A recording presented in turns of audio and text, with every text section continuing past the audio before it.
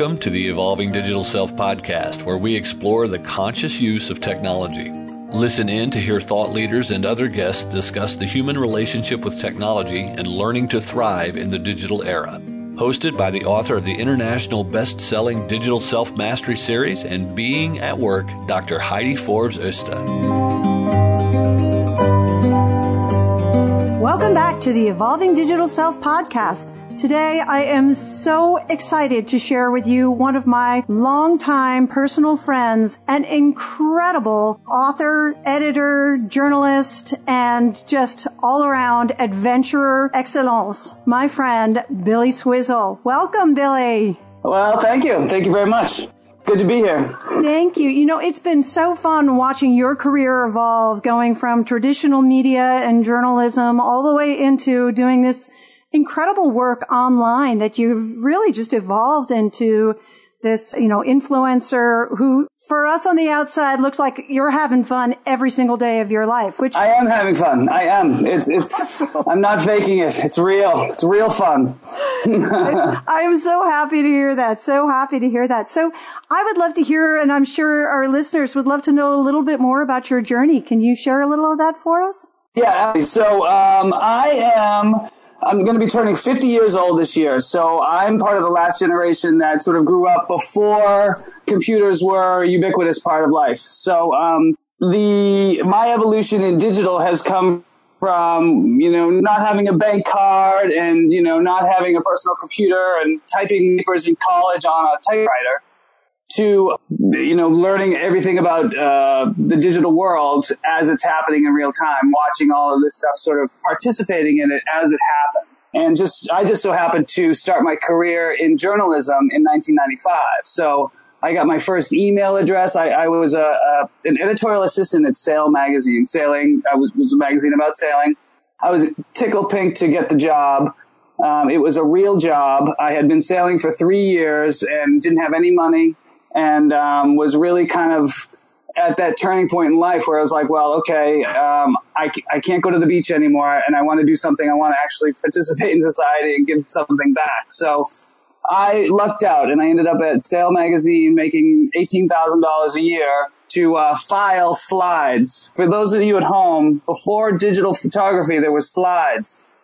And one of my main responsibilities at that job was to catalog the slides because each slide is a unique piece of art. You can't replicate a slide, so they were worth money and all that. Anyway, so I learned how to write and I learned how to be in media, in print media. My boss didn't have a computer. He had a yellow pad, he went out to martini lunches. He was the classic old media guy. He founded the magazine. He was a legend in the sailing world for founding this magazine and building it up to what it was through the 70s and the 80s and into the 90s.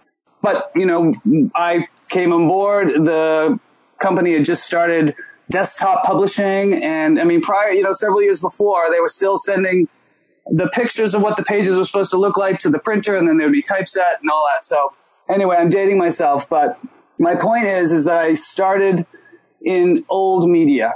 There was 3 magazines. There was no other competition. They had a monopoly on their market. It was great for me because I was on the inside. I was part of the in crowd, being one of the few people to sort of get a job writing about sailing and having a large audience and all that.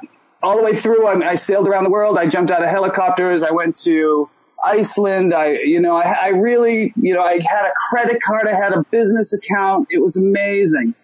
But, fast forward to 2007. I can sort of tell you all about the fun stuff that I had, but in 2007, now I'm a senior editor of that magazine. I've been there for 15 years.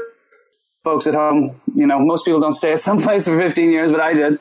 The crash happened, the global economic meltdown happened, and all of a sudden, the staff that I was at cut in half. And I had dabbled in video. I had dabbled in the website that Sail magazine had been doing, but it was all very elementary stuff.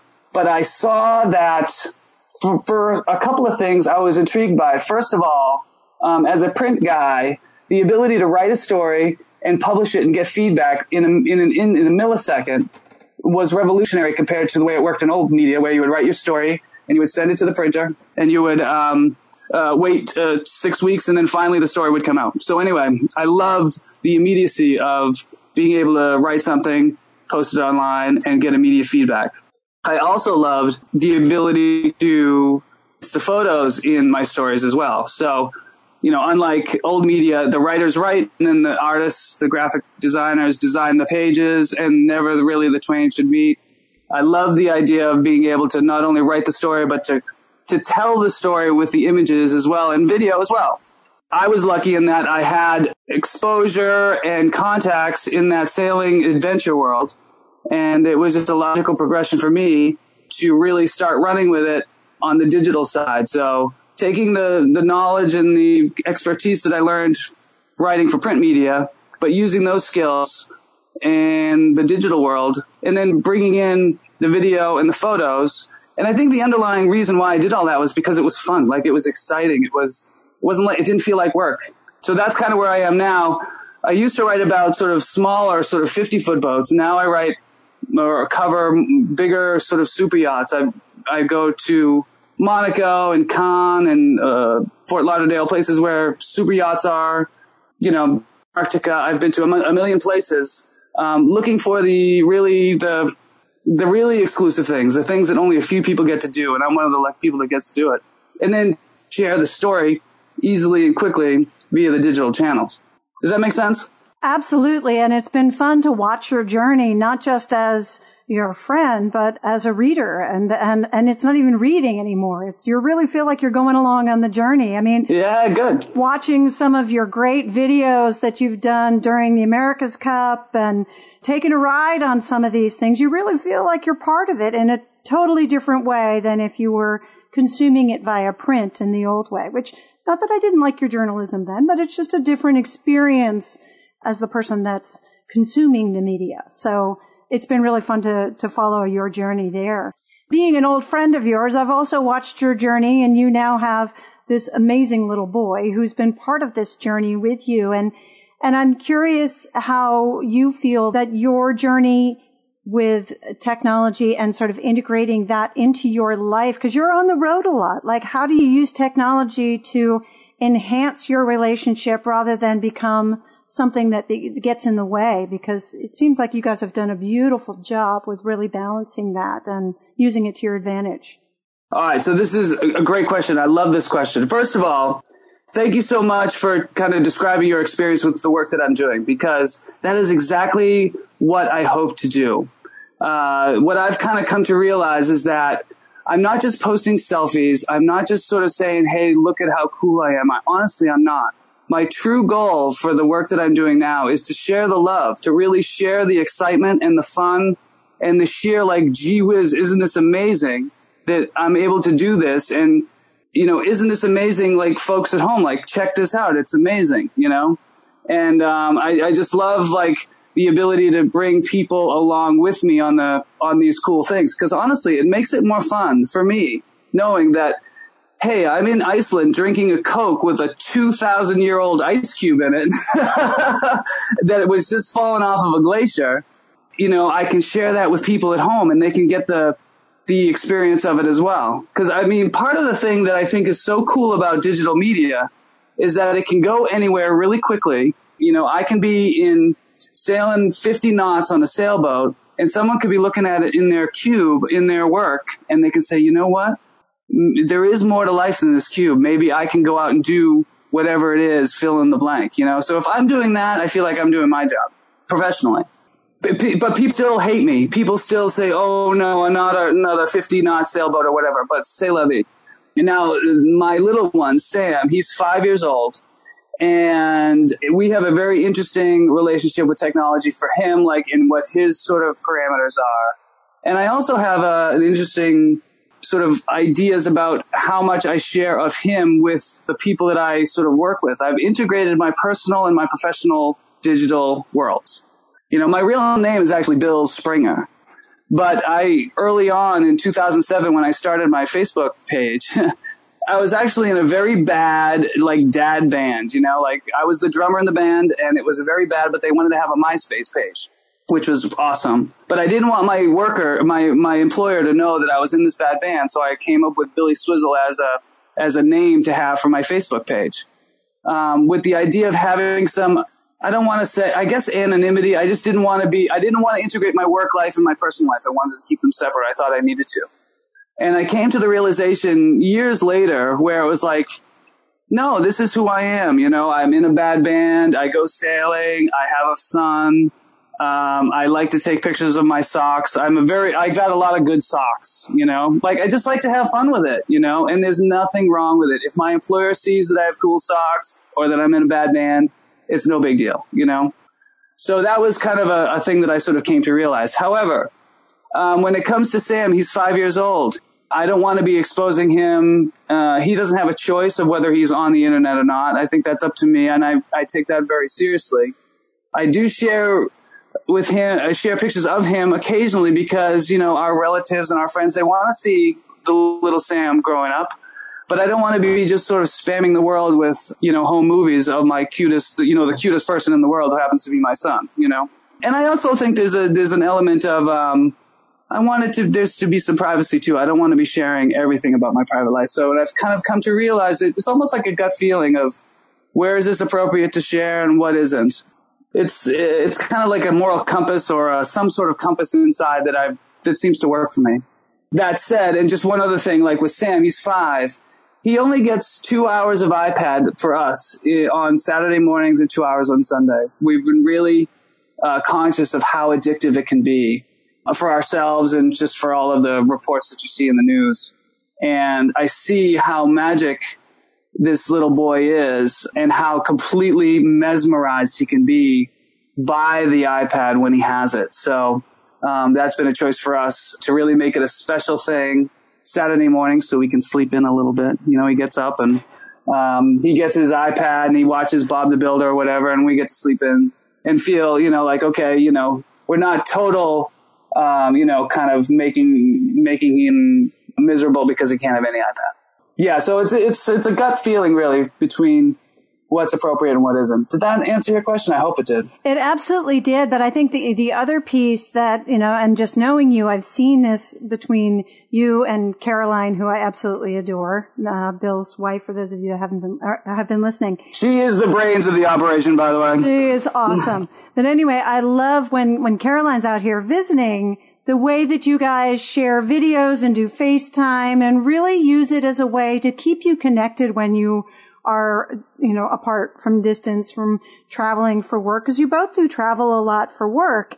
And it's really just such a blessing to see how powerful that tool is. So I think it's beyond sort of the entertainment value of something that I love the way that he's so comfortable with that. And he really, it's like, it's daddy time. Yeah, no, absolutely. No, you know, it's funny that you mentioned that because absolutely FaceTime has been a revolution for us. I mean, I was on a bike. I ride from London to Monaco every summer. I know it's tough, but someone has to do it. On my bike, I love it. I look forward to it every summer. And my phone went off in my little spandex shirt, and I pull it out, and it's Sammy on the FaceTime. And I'm talking to Sammy, riding my bike through France while he's taking out the garbage, telling me how proud he is that he's filling in for me taking out the garbage, you know? And it really makes the distance and the time away much more bearable. Yeah, it's crazy. It's like it can be obsessive and crazy, and people can be bumping into each other because the phone is literally plastered to their eyes. And then it can be this utterly magical family connection device all at the same time. It's really kind of remarkable. It's such a beautiful thing. And I think we forget to acknowledge that piece of it. We're very quick to make judgment and talk a lot about sort of this addiction piece, but it's not like the amount of hours. I do think that, like what you guys have done with Sam, it's more teaching him that it's something, that entertainment piece is something special. Just like when we were kids, you know, when we were kids and there was no internet to sort of goof around on for many hours. There's plenty of parents that just chose to use the television as the instant babysitter. And it's more about building the good routines and guidelines around it so that we don't get absorbed in that screen, but rather enjoy it for the value that it is. It's a communication tool. It's an entertainment tool. as you move on, it becomes other things as well. I mean, like when you travel. So you have this incredible supercomputer you carry in your pocket, right? What are your favorite apps or tools or things that you use it for when you're traveling? Because when you're on the go, I'm sure it's everything from, your boarding pass to whatever. I mean, what are your favorite things to take advantage of that supercomputer or health monitoring or whatever it is that you use? That's a great question. I mean, I'm using my phone to do this call. So, I mean, right there, I've got it set up to Zoom. I'm using the phone to do the call. The things that come to mind immediately would be WhatsApp. I do a lot of WhatsApp calls. I have a lot of contacts and a lot of interviews that I do with people in Europe and in Asia. And I don't even have an international call, phone call plan. I mean, it's either a WhatsApp or a FaceTime or a Skype call. So, I mean, it's critical for me to be able to make those connections and do the interviews that I need to do, on the very sort of basic communications level.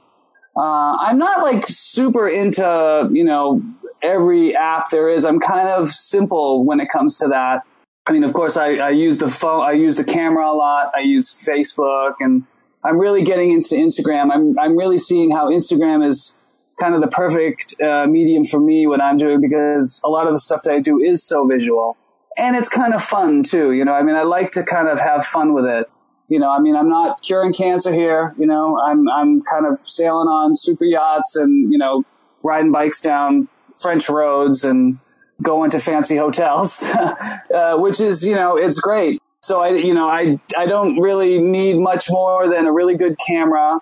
I mean, I use the phone also for interviews. I'll record the interviews on the phone. Yeah. I mean, it's really just kind of the basic stuff for me. I'm not that techie. I do have my blog, and I have used the WordPress app to update the blog and things like that, but I'm not writing posts on the WordPress app. I'm still using my desktop for that. Yeah, that's all that comes to mind for now. I'm sure there's more, but for now, that's about it. That's great. And I think that's a good little transition point. We're going to go to our sponsor, and we'll be right back with more of Bill Springer, also known as Billy Swizzle.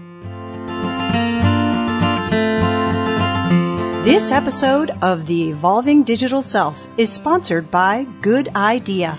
Good Idea is the Swedish Sugar Buster. It's a scientifically proven dietary supplement designed to go perfectly with any meal. The big deal is that Good Idea, the Swedish Sugar Buster, contains a blend of 5 amino acids and a mineral in sparkling water that helps those with normal blood sugar levels handle the sugar spike following a meal. And it works with any meal containing fast carbs and or sugar. That's why Good Idea, the Swedish Sugar Buster, might well be your best lunch date ever. And the one you can have every day. Available now on Amazon.com. For more information, go to goodideadrinks.com.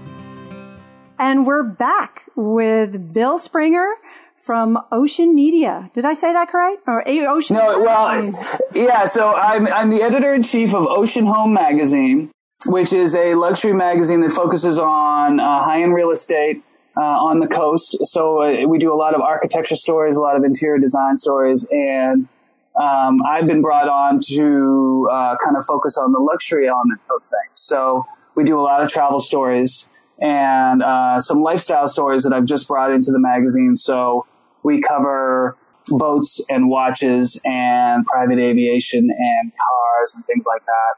So that's kind of my day job.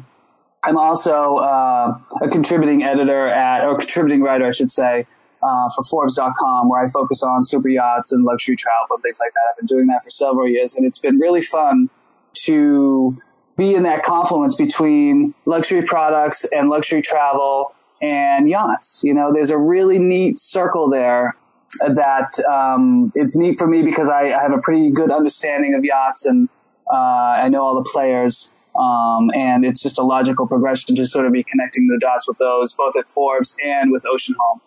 And then I also do my own blog, which is Swizzle Media, and that's more personal stuff, but still kind of along the lines of, hey, check it out, isn't this fun to do stuff? Doing the role that you're doing right now, where you're checking all this stuff out that's really, really cutting edge. Have you seen a big change in the kind of integration of technology into these super yachts and supercars in terms of, sort of smart home elements, smart car elements, and sort of how has that changed the industry and the way the expectations people have? So to your point, absolutely. I mean, the technology, particularly in the yacht business, it's important because you can't run a 320-foot long super yacht without technology. But the thing is it takes 5 years to build a super yacht. From you sit down and you design what you want.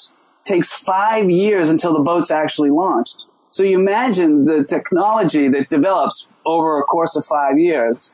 So one of the big challenges for these yacht designers is how to future-proof a super yacht. Of course, it's got to have the very best in technology. But how do you imagine what the next 5 years is going to be, and how do you prepare for that? So that's a big challenge. Things are always going to be more over the top and more. Indoor swimming pools, the stuff that these yachts have now, personal submarines, helicopter pads. All that stuff needs a lot of computing power, and that's only going to increase. Honestly, all that stuff it's so far above what the normal sort of person can really sort of comprehend, that there's whole teams of engineers and things like that to sort of run that stuff. Luckily for me, I'm more of just like, oh boy, this really is cool. Like, isn't it fun to sort of do this? And aren't these things that are so technologically advanced amazing to use? But I'm not really the expert on the actual technology of what's happening and where things are going. Well, but I think that you probably see that shift, and maybe the type of ownership changes where, because of the technology, you don't necessarily have to be a yachtsman. Oh, yeah. No, absolutely. And that goes all the way down from a super yacht down to the more sort of conventional 40-foot boat or a car or whatever. Yeah, you push the autopilot, all of that technology that we see in our phones and everything like that is making it easier actually for someone to sort of go out and buy a boat and to really enjoy it, without really necessarily needing to learn as like I did by like making every mistake in the world, and it took a long time to actually learn how to do. Do you see resistance in traditional sailors or yachtsmen in terms of seeing this technology integrated in? It's sort of, but it's not the same. It's not a real boat. Absolutely. Okay, so the America's Cup is a prime example of this. Okay, so the America's Cup, for the last 3 America's Cups, were released on catamarans. These boats are capable of going 3, 4, 5 times the speed of the wind. They're more like Formula One race cars than anything else. You have to. It's a completely different animal than your conventional sort of boat that just sort of goes along. And there's been a huge debate, and there's been a lot of back and forth between it's not real sailing and, this technology is making it too space age and whatever. And it's swinging back. This next America's Cup there's going to be a sort of a hybrid of, this foiling technology, which for me as a conventional sailor has been fascinating. And the lucky guy that gets to ride on them, wearing the helmet and the cool guy sunglasses. It's remarkable, but I could never actually sail it myself. Like, it's so fast and it's so powerful, it's scary. There's only 20 guys that could sail a boat like that. But it's good to have the technology push the envelope to see where we can do, where we can go, and then the control of the technology and all that stuff will catch up to it. But yeah, the things, there's always going to be that sort of, things were cooler back in the old days, but, the progress marches on. And the people that don't adapt just kind of get left behind, And that's the same for old media or whatever, that's just the way it is. No, absolutely. Actually, I was going to circle back to that question because I think, have you found that some of your former peers from traditional journalism have just refused to evolve and gone into different industries, or has that transition been fairly smooth? Well, yeah, that's a great question because, absolutely, there's been people that were the big man on campus when there was 3 publications and no competition. But then when all of a sudden everyone can be a publisher and there's no sort of golden key that only a few people have to actually get their stories out. And then there was a lot of people that were just attached to the old way of doing things from a business standpoint. Print media, there was just a big resistance because people couldn't figure out how to make money on the internet, and they're still trying to figure out how to make money. But there is money to be made, and there's stories to be told, and there's a rich experience, but it's not just like a cookie cutter, like, okay, you write the story, you sell the ad, and then you play golf on the weekends. It's much different now. But you see it. I mean, there's companies that absolutely just doing amazing things online and making money online, the publishing companies, so it's definitely possible. And for me personally, and I do have colleagues that either just kept doing what they were doing or whatever, and they have sort of kind of left the industry, and in a weird way, when I left Sail Magazine, I was like, oh my God, that was like the best job ever. What am I ever going to do? And I've made that transition where the technology that actually, led to me getting laid off because of the implosion of print media has been the absolute soil that I've planted this whole new career that's been better than my wildest imagination. So it's again that paradox of, well, the technology is wrecking something here, but it's providing completely new and exciting and much more autonomous experiences and opportunities for me over here. And I know I'm not the only one that's experienced that. Absolutely. So I'm going to actually ask you a funny question, and I didn't prepare you for this one, but I know before kids, you and Caroline did this incredible sort of, it was like Amazing Race, but it wasn't the Amazing Race. Right. Europe. And I often think back on that experience and what you guys did and the struggles you had with, for example, uploading the videos, because that was part of the point thing. You can explain it a little bit better. Have you ever been tempted to do something like that again today? And how do you think the experience would be different? All right. So, that's actually, I'm so glad to be reminded of that because in early 2009, I guess, or 8, when the real economy was melting down, both Caroline and I got let go from pretty powerful, high-paying jobs because of just the trauma of the economic meltdown. So while most people were freaking out, Caroline happened to enter this contest to win some spots in this Amazing Race type travel where we went from one European city to another and we made videos and we had like a scavenger hunt and it was like a new way it wasn't like a package tour, see Europe. It was like see Europe in a more of an Amazing Race type of program. And it was cool and it was fun. And, I was calling it, the Bill and Caroline sort of stimulus package. Cause here we are, everyone else is like, oh my God, I don't have any money. And we were like spending money like crazy going all around the world. We did have jobs waiting for us when we got back. So we weren't completely foolish. But that said, part of the contest was to take videos of ourselves to prove that we had achieved these challenges. And then we would get to these old hotels with dial-up Wi-Fi and, there would be 10 teams trying to upload their videos to YouTube so the judges could judge who won that day's contest. And it just didn't work. That stuff today, in France, I still kind of run into some Wi-Fi troubles, but that's okay. That wouldn't be France without that. Yeah. But apart from that, it's kind of that trip actually kind of led to my sort of digital, I don't want to say persona, but just it led to my understanding of how, sharing stuff online could actually be fun and integrating other people in a way that would be, I'd like to say uplifting as opposed to just either selfie or depressed because someone was doing something and I wasn't. Yeah. I think, as my good friend Simone often says, it's about increasing your having level. And that's part of what you're doing is helping people see that there's something more to look out there for. It's like you don't just stop at here. And it's not necessarily saying be sad about where you're at. It's more saying, well, wow, there's something outside that window that if I just walk through the door and really, look at that as my goal, I might be able to get there someday. And whether you're going to have a super yacht or it just makes you aspire to at some point learn how to sail, it's just giving you something that's out of the box thinking for a little while. Not everybody gets to fist bump with, the Prince of Monaco, but being able to at least think about that journey and smile watching you doing it, something like that. So I think that there's, I don't think it's totally fruitless. And I think that you talked about not necessarily saving cancer, but they talk a lot about mindset in cancer. And it's like, well,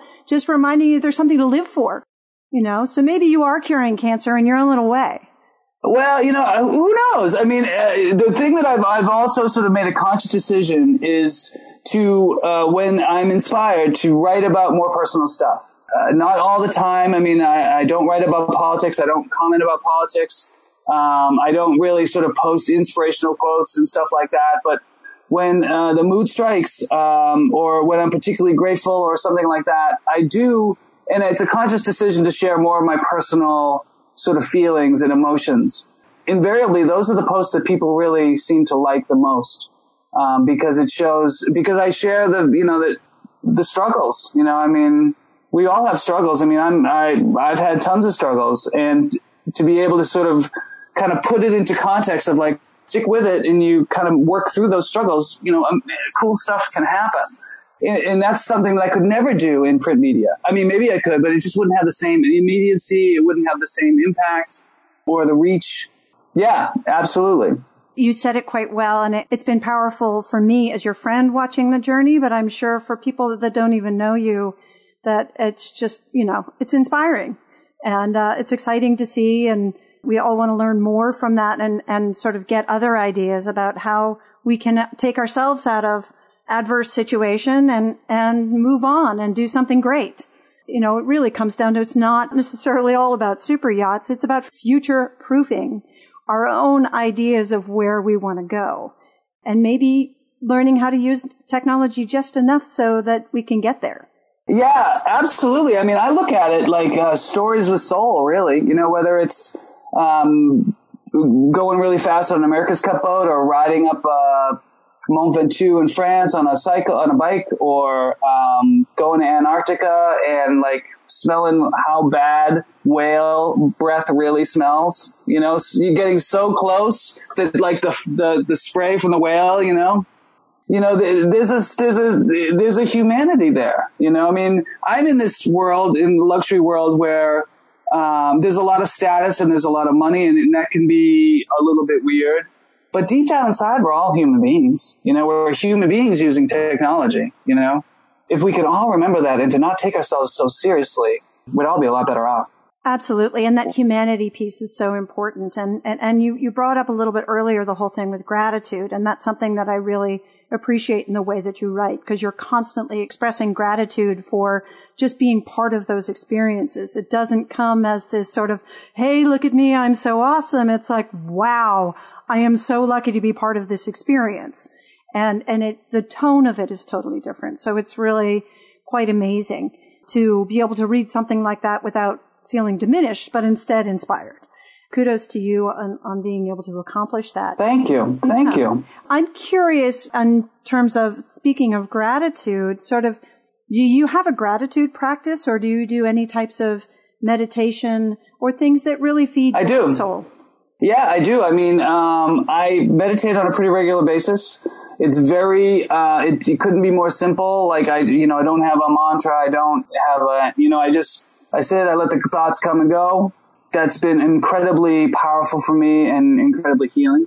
I'm conscious of I work at gratitude. I mean, I've been given so much, and I've come from such a tough place, and I've had experience with, the more I cultivate gratitude, the happier I am, and the better dad I am, the better worker I am.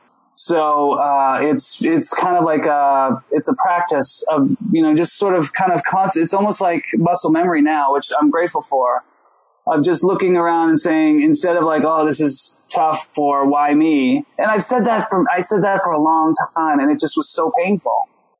Kind of having that conscious, looking around for gratitude, because it's always there. Even in the hardest situations, there's always something to be grateful for.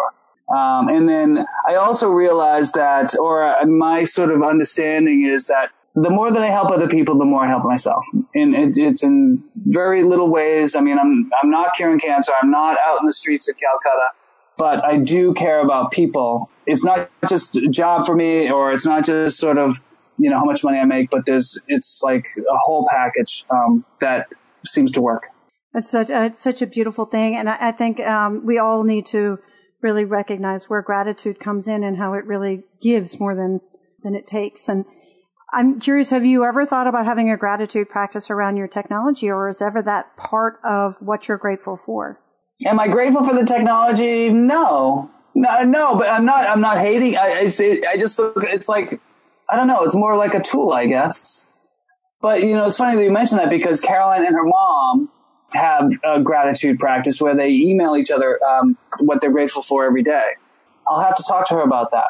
Yeah, well, maybe it's just that FaceTime and the capability to be able to stay connected. Yeah, that's right. That's right. It may be a tool, but that's a very intimate tool. Well, yeah, I can't think of something I use more than my phone every day, which is insane, but it's true. Well, so have you ever named a car? Nah, no, I'm not really a car guy. I'm more of an experience guy. You're definitely an experience guy. Yeah. And it's something that I highly recommend for any of you listeners that are out there that want to add a little bit more joy and a little bit more excitement to your day. Take a moment to check out Bill Springer's work. You can follow the links and the podcast notes, or you can just check it out at Swizzle Sport Media or Ocean Home Mag. Don't go writing it down while you're driving, please. Don't worry. You can find it on the podcast notes, both in iTunes and on the website. And Bill, this has been such a pleasure having you join me today. I feel honored to have shared this time with you, and I just am grateful for you and what you're doing. So thank you. Well, thank you, Heidi. And next one, I want to come and do it in person out there where you are. Absolutely. You can count on that. Rain check. All right, good. For whenever you get here. So thank you for joining us today on the Evolving Digital Self podcast. This has been an episode with Bill Springer, the editor-in-chief of Ocean Home Magazine and a dear, dear friend of mine. So glad you were here to join us. And don't forget to subscribe. Take a moment to rate and review and share with your friends. And we'll see you next time on the Evolving Digital Self podcast. Thanks for joining us. Bye-bye for now.